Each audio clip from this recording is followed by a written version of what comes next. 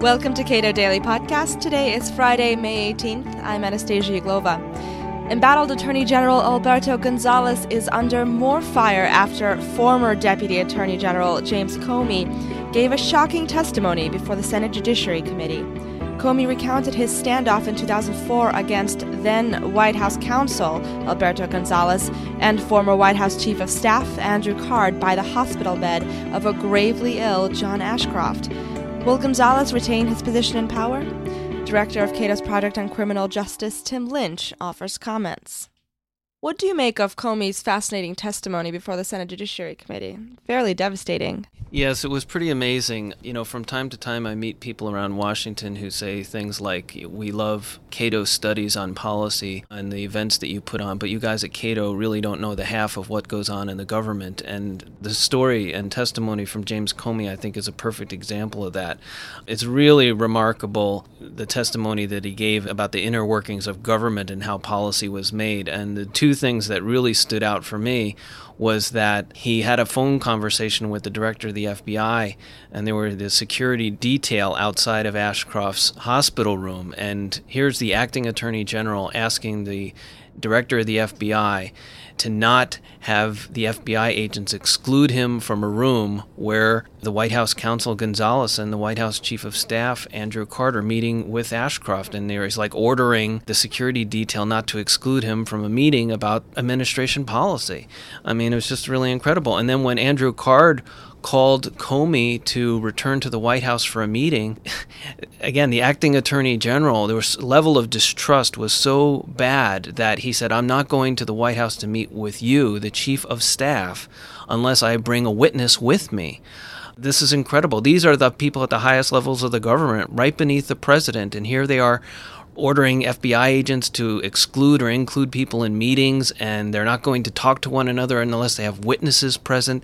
It's an indication of how bad the level of trust is between these people, and I think it's also indicative of how everybody is nervous that there's going to be illegalities going on, and they all want to make sure that they're not get caught up in it.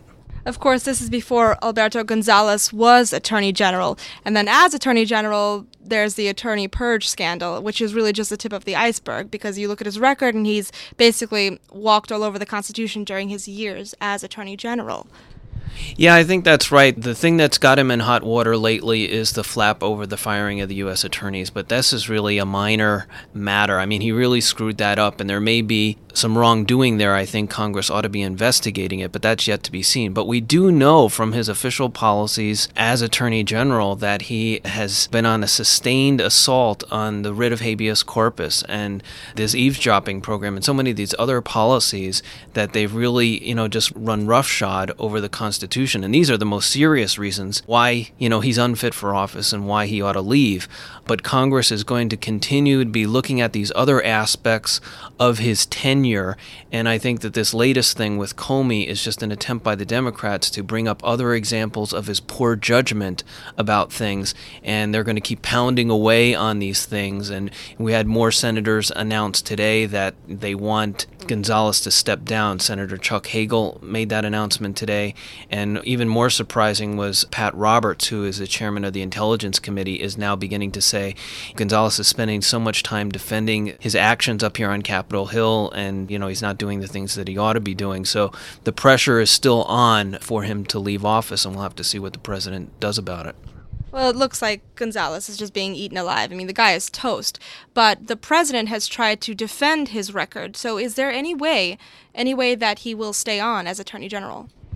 He might be able to survive this. It all depends. The Democrats, I think, are intent on keeping the pressure up, and they're basically telling the White House, like, how did you like this week, this bad publicity? We're going to keep doing the same thing week after week. So they're trying to send that message that it's going to be weeks of bad publicity for Gonzales and for the administration.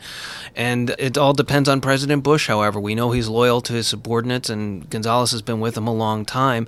And it just comes down to the president making a determination determination as to whether or not he wants to withstand this bad publicity and pressure, or whether he thinks that eventually the Democrats will tire of it and, we'll all move on with some other news stories. It all comes down to President Bush and how he's going to respond to this pressure. As I've said, I think Gonzales has been a terrible attorney general. He's given the president very bad advice.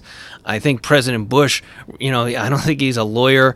I don't think he intentionally wants to break the law. I think he turns to people to say, well, this is aggressive, but if you say it's legal, okay, we'll go ahead and do it. He relies on the people around him for advice, and Gonzales has given him terrible advice, so the sooner he leaves, the better.